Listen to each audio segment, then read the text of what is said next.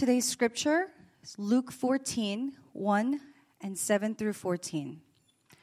One Sabbath, when Jesus went to eat at the house of a prominent Pharisee, he was being carefully watched.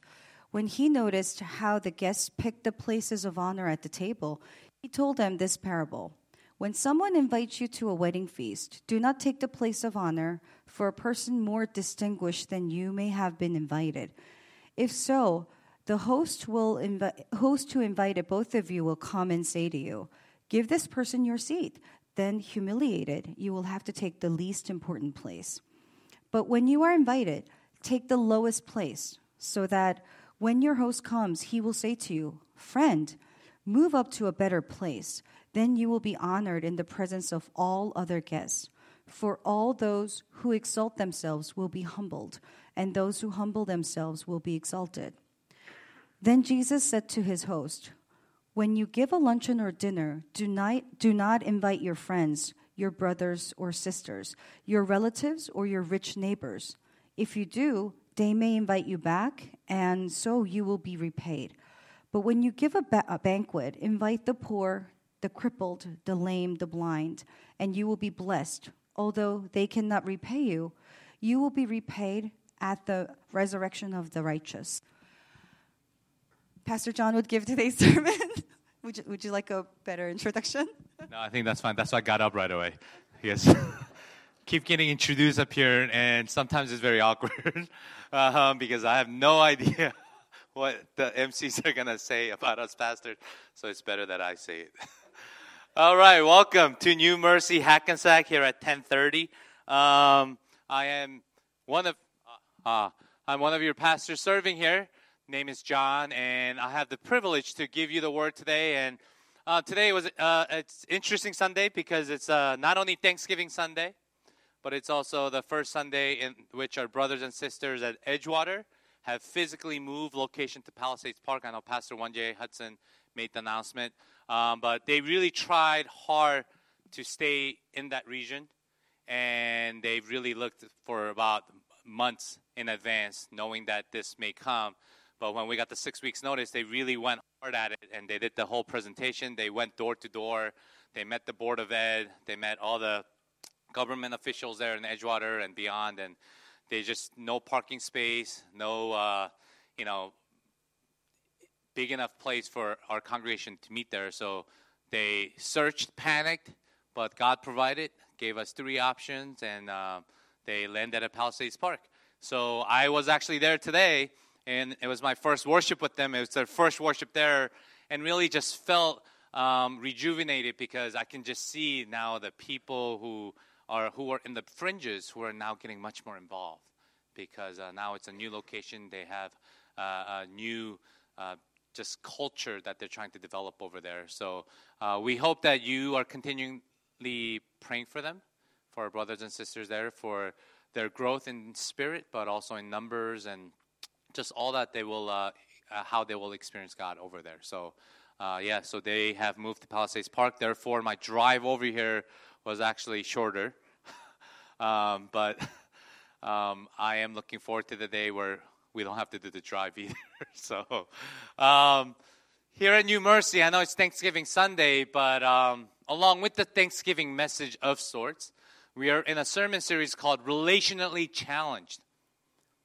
You know, we are all challenged to some degree in all our relationships, those that are close or those that are distant.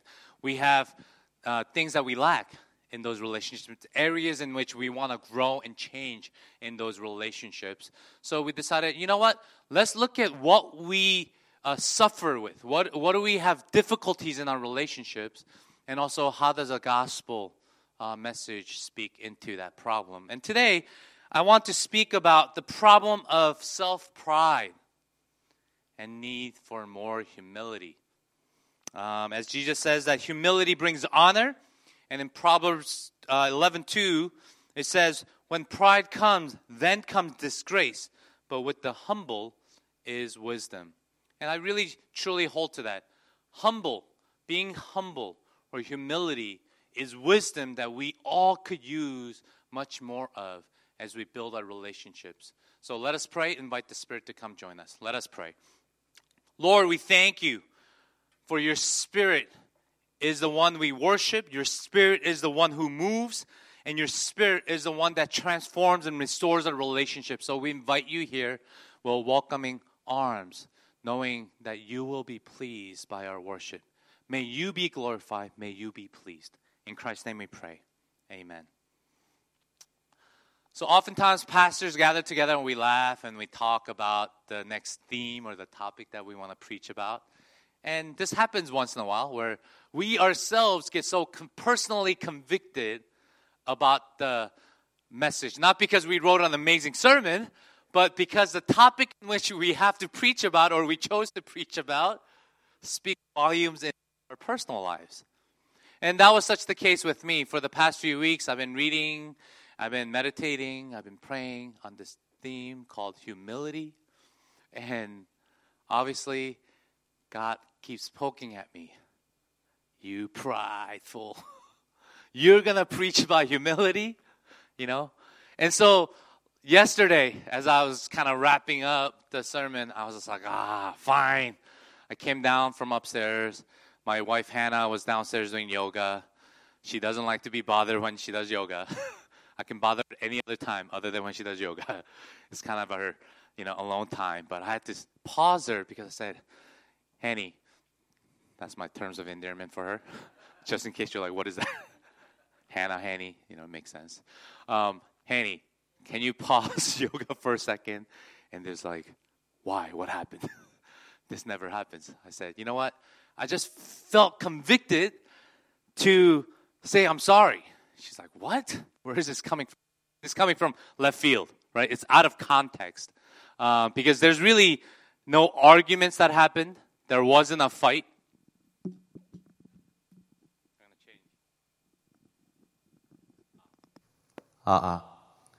So she was kind of dumbfounded, and I said to her, I'm so sorry because lately I feel like I've been so prideful. I feel like I'm arguing for the sake of arguing, and I'm missing the point, and I keep thinking that I'm better than you, and it's really just eating me inside as I'm reading the scripture and about to preach a sermon on humility and self-pride. I felt like I needed to tell you, I'm sorry. And she quickly gave me a hug, and she said, John, I think you're awesome. I think you're a humble man, and, you're an amazing husband. I'm so happy I married you. And, immediately I thought to myself, she just wants to go back to yoga. But then I thought to myself, this all happens within seconds, right? I'm thinking to myself, you know what? I am kind of humble. I'm a pretty good husband. I think she's a wise woman for telling me that. And then I'm moving back upstairs. I take the first step and going up the steps. I'm thinking, I am a humble husband. I should be proud of myself. And then I'm halfway up the steps and I'm thinking, you know what? I am awesome. Why did I even apologize? Right? I get to the top of the steps. I'm thinking, patting myself on the back. I was just like, you know what? She's perfectly right. I am always right. I am better than her. And hence, what do I learn? That pride is a vicious circle that only takes a second to teach you that, man, this, how far I've come, that at the end of the day, it only takes a second from, I'm so sorry, honey, because I need to be more humble, to, I am awesome. And I'm not talking about self-confidence. I'm talking about that fine line where we're confident and we've crossed it and we realize, man, it's all about me. I really do think I'm better than you. Symptoms of self-pride are many. Those who have pride issues are very quickly have tendency to quickly defend themselves. They don't like to listen to others. They have a harsh spirit. They look constantly for others' faults because I don't want to blame myself, so I want to blame you, right? They are used to being desperate for attention, and they are used to neglecting others, those who are especially not of help to me.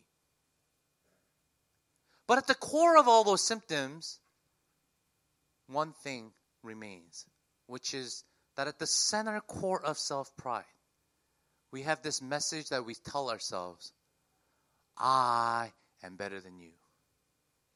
As one of my favorite antagonists, White Goodman would say in Dodgeball, here at Global Gym, we are better than you, and we know it. That's self-pride. I know I'm better. I act like I'm not, but deep down inside, when I go back into my car and drive away from you, I think, oh, I'm better than you. I know it. This is an issue of all human beings. Throughout history, this is not a new problem. Throughout history, human beings dealt with this problem of self-pride. We human beings are obsessed with creating classes and ranks and acting accordingly.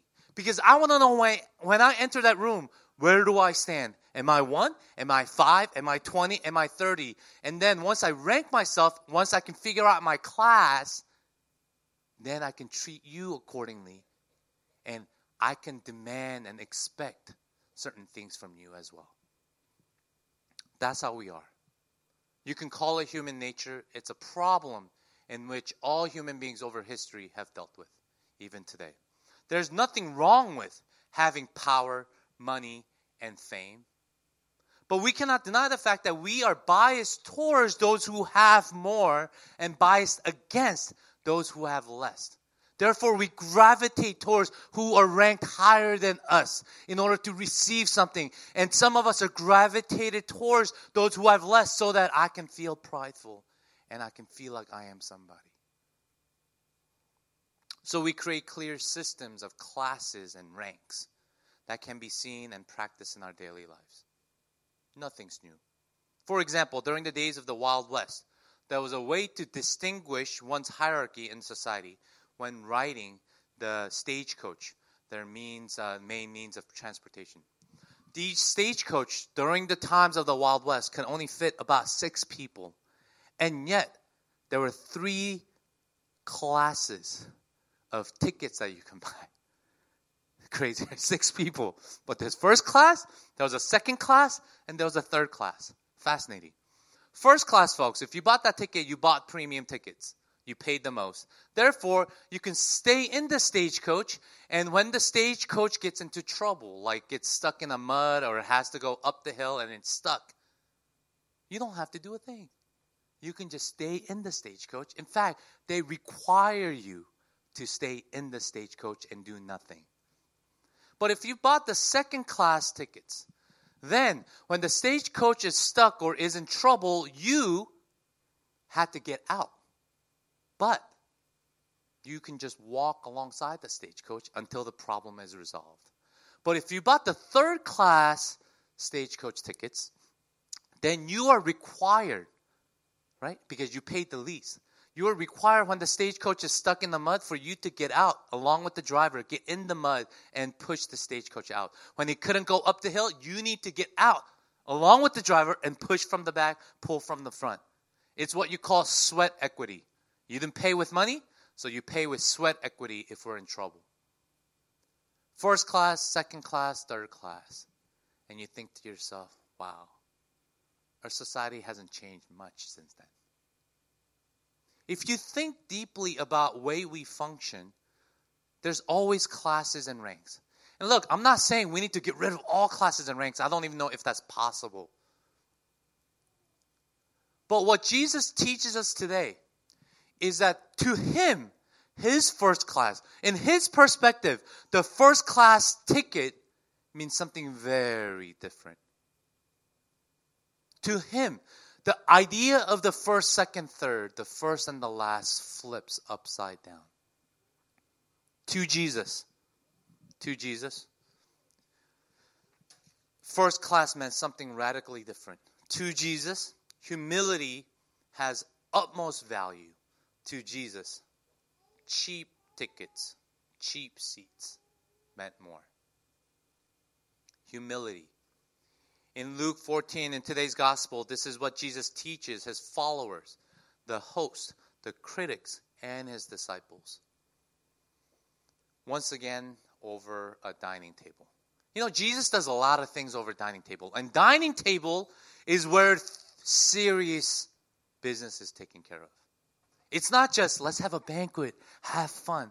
Anytime you have a fellowship table, a dining table in which groups of people gather and they eat together, break bread together, and they drink together, something is going on and something serious.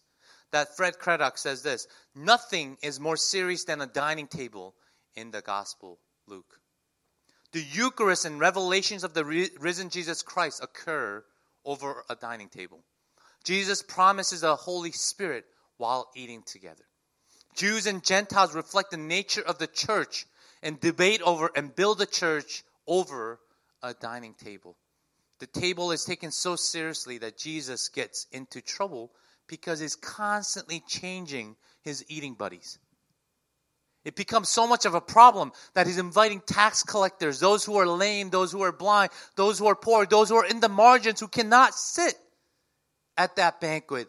By Jesus inviting them to that table, people begin to hate him. To us, a dining table, having a meal together, seems like a mundane business.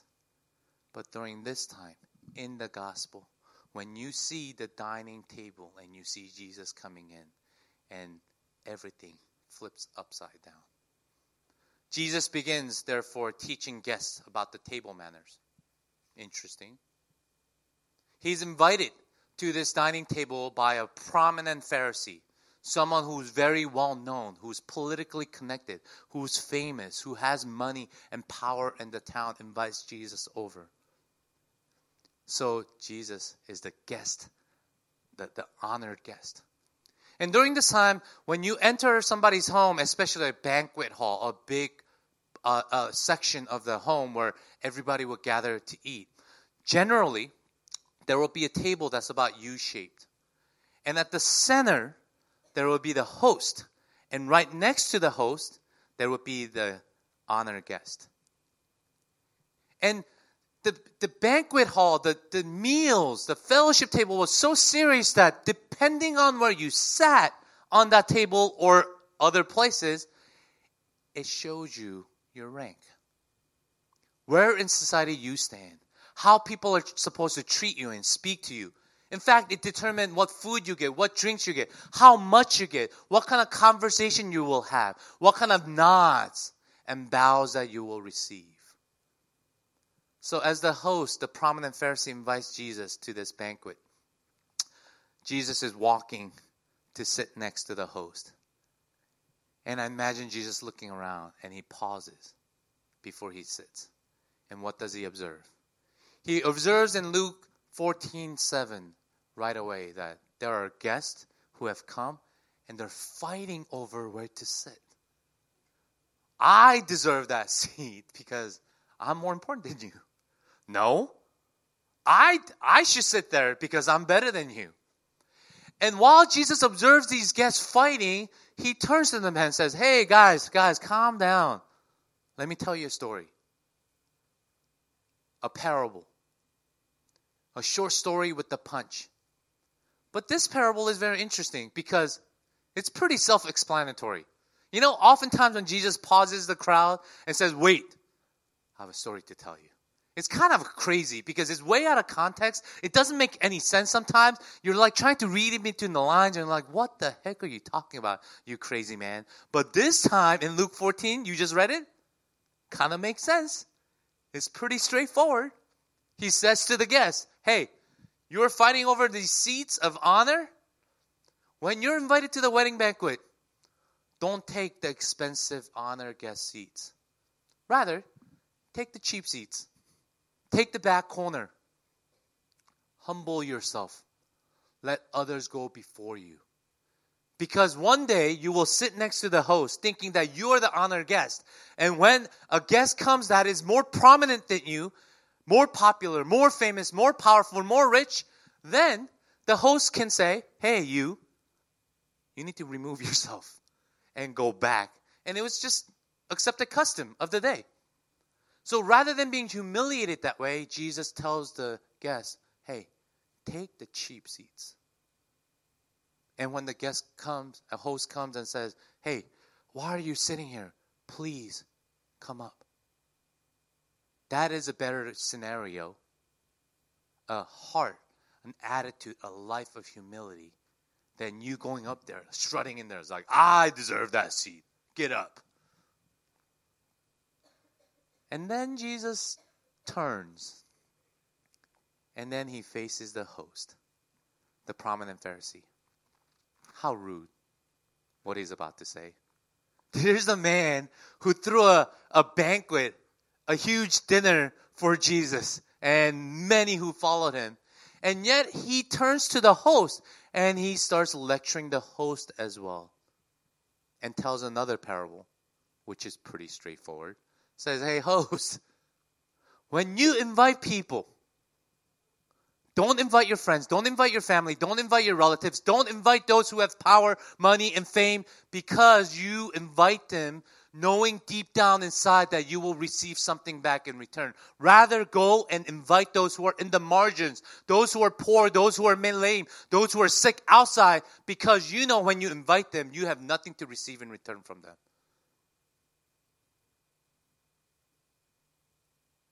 How does that make any sense, Jesus? Why would I invite people that I dislike? Why would I invite people who are dirty, who are filthy, who are sick, who are alone, who are outcasts of this society? Why would I invite people ultimately whom I'm better than? Because by inviting them and sitting with them, this serious business of fellowship table, I'm announcing to the world that I am low, just like them. Why would I do that? See, that's a real fear in our lives, isn't it? It's a real fear of mine. And the fear is this, that once I take the cheap seats, as Jesus says, that maybe one day I'll be stuck there. That all I'll experience is cheap seats. So we go after, hunger for, and thirst for those who have more and run away from those who have less. And yet, to Jesus, first class flips. And last will be first. Humility. Humility wins over this fear that we may be stuck in the cheap seats for the rest of our lives. Humility reminds us that your worth and your values is in God's hands, God's eyes, not ours, not others. Humility teaches us ultimately that everything I have, everything that I've earned, everything that I enjoy comes from the Lord. I didn't earn it. It wasn't because I had an amazing job. It's not because I had an amazing skill set. It's not because I am so amazing that people love me. But all those things are true perhaps because God provided them. Therefore, I come humbly before the Lord and say, God, thank you. How rightly is this message timely on this Sunday of Thanksgiving? You know, one of the main signs of somebody who is humble, they say, is one who constantly knows how to give thanks for small to big things. You wake up, the first thing in your mind is, God, thank you for the life you've given me. Let me live a thankful life today. One of the other signs of those who are humble, who live in this posture of humility, is ones who forgive others more easily than others. And research also shows those who are humble more likely to ask for forgiveness when they do wrong. We're talking about relationships that are challenged. Imagine what a relationship would change, how it would transform if I approach those relationships, whether it's my spouse, with my kids, my friends, my family, with the thankful heart, with the forgiving heart, to receive forgiveness, with the humble heart, to say, I am not better than you. God loves me, sees me the same as He does with you. We worship a God who is so humble that even on the last night before He was crucified, the last meal He has with His disciples, He gathered the 12. And while He steps out, the 12 begins to argue. They start fighting amongst themselves. Guess what? When Jesus wears that crown and He becomes the king as we expect to and defeat the Roman Empire, when He sits on that throne, I will be His right-hand man. No, I don't think so. Do you know what I did yesterday? I helped feed the 5,000. I'm the one that's running around getting food. I'm the one that's praying. I'm the one that's fasting. I'm the one that's more obedient. They're fighting amongst themselves to sit next to the ultimate host, Jesus Christ.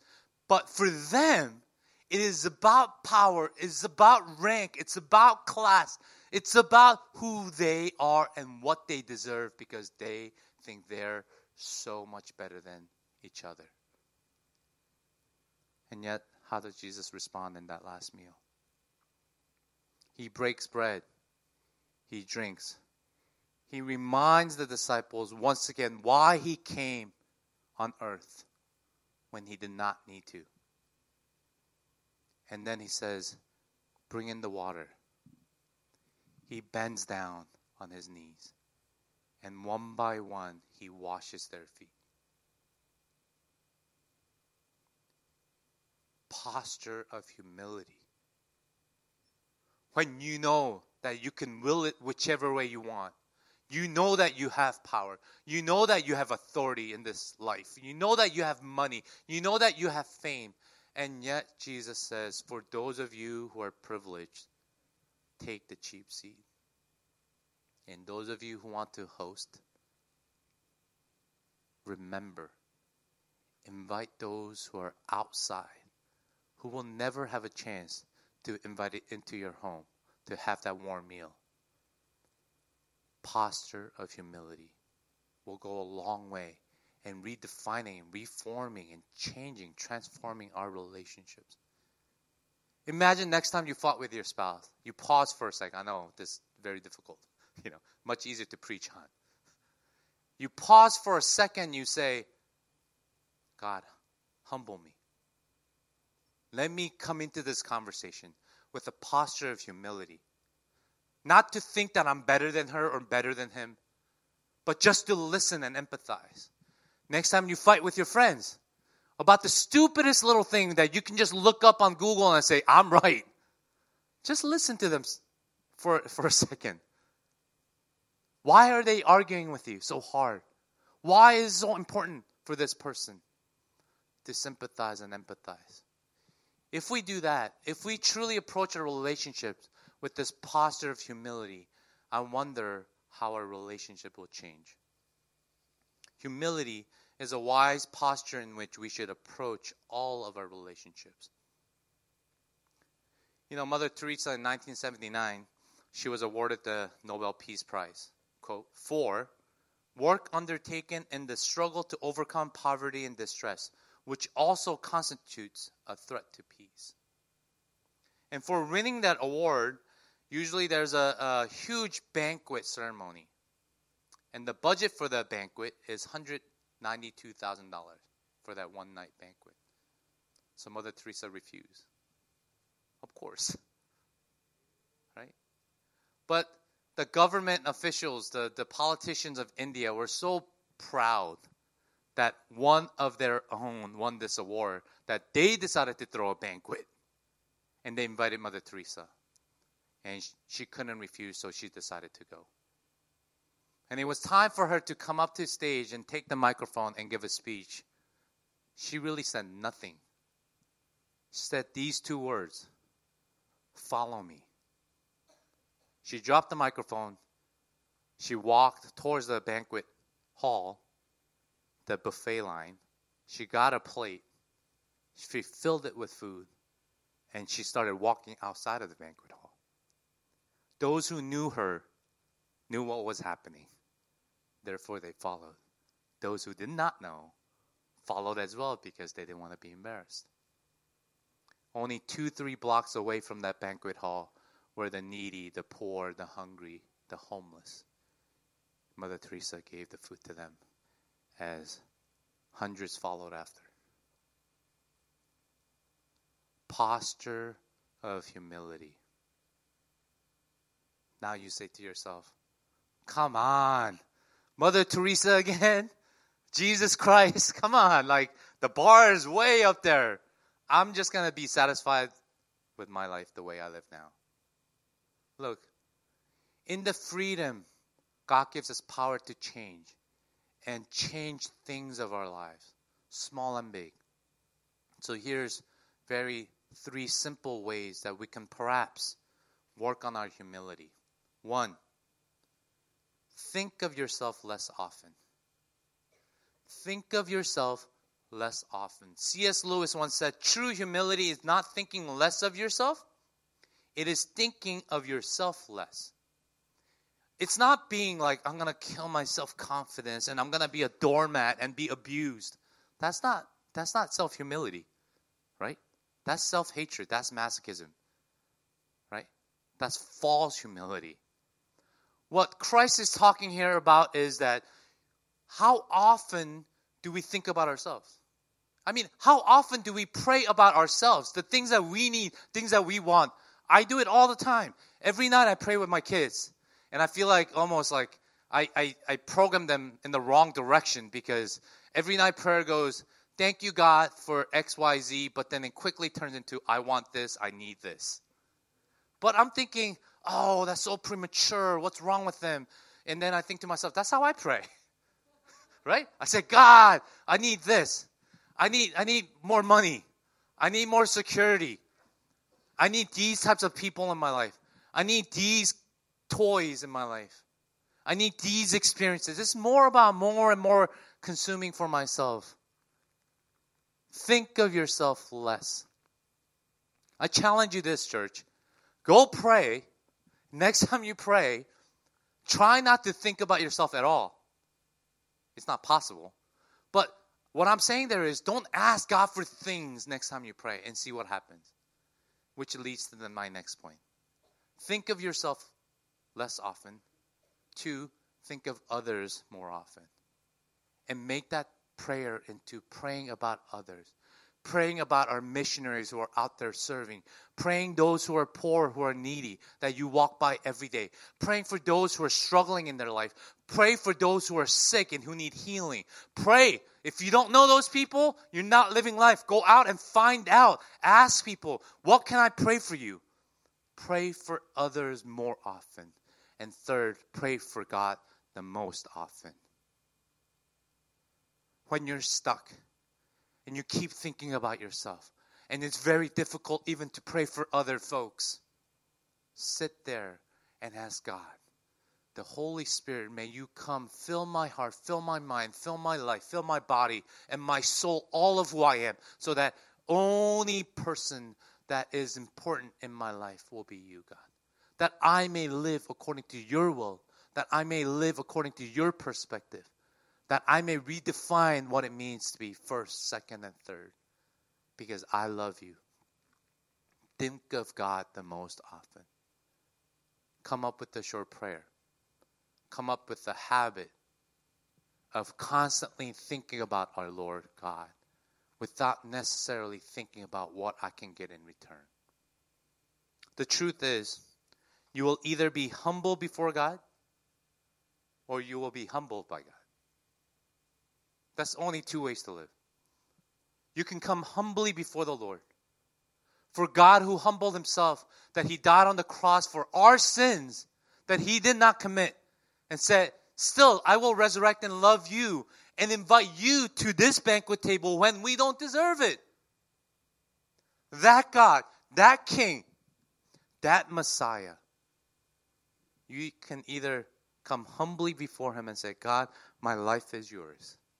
Thank you for inviting me to your banquet hall. Or you can fight him, be prideful, try to gain all that you can with all that you are, thinking that this is all you, and then one day be humbled by God. Let us pray.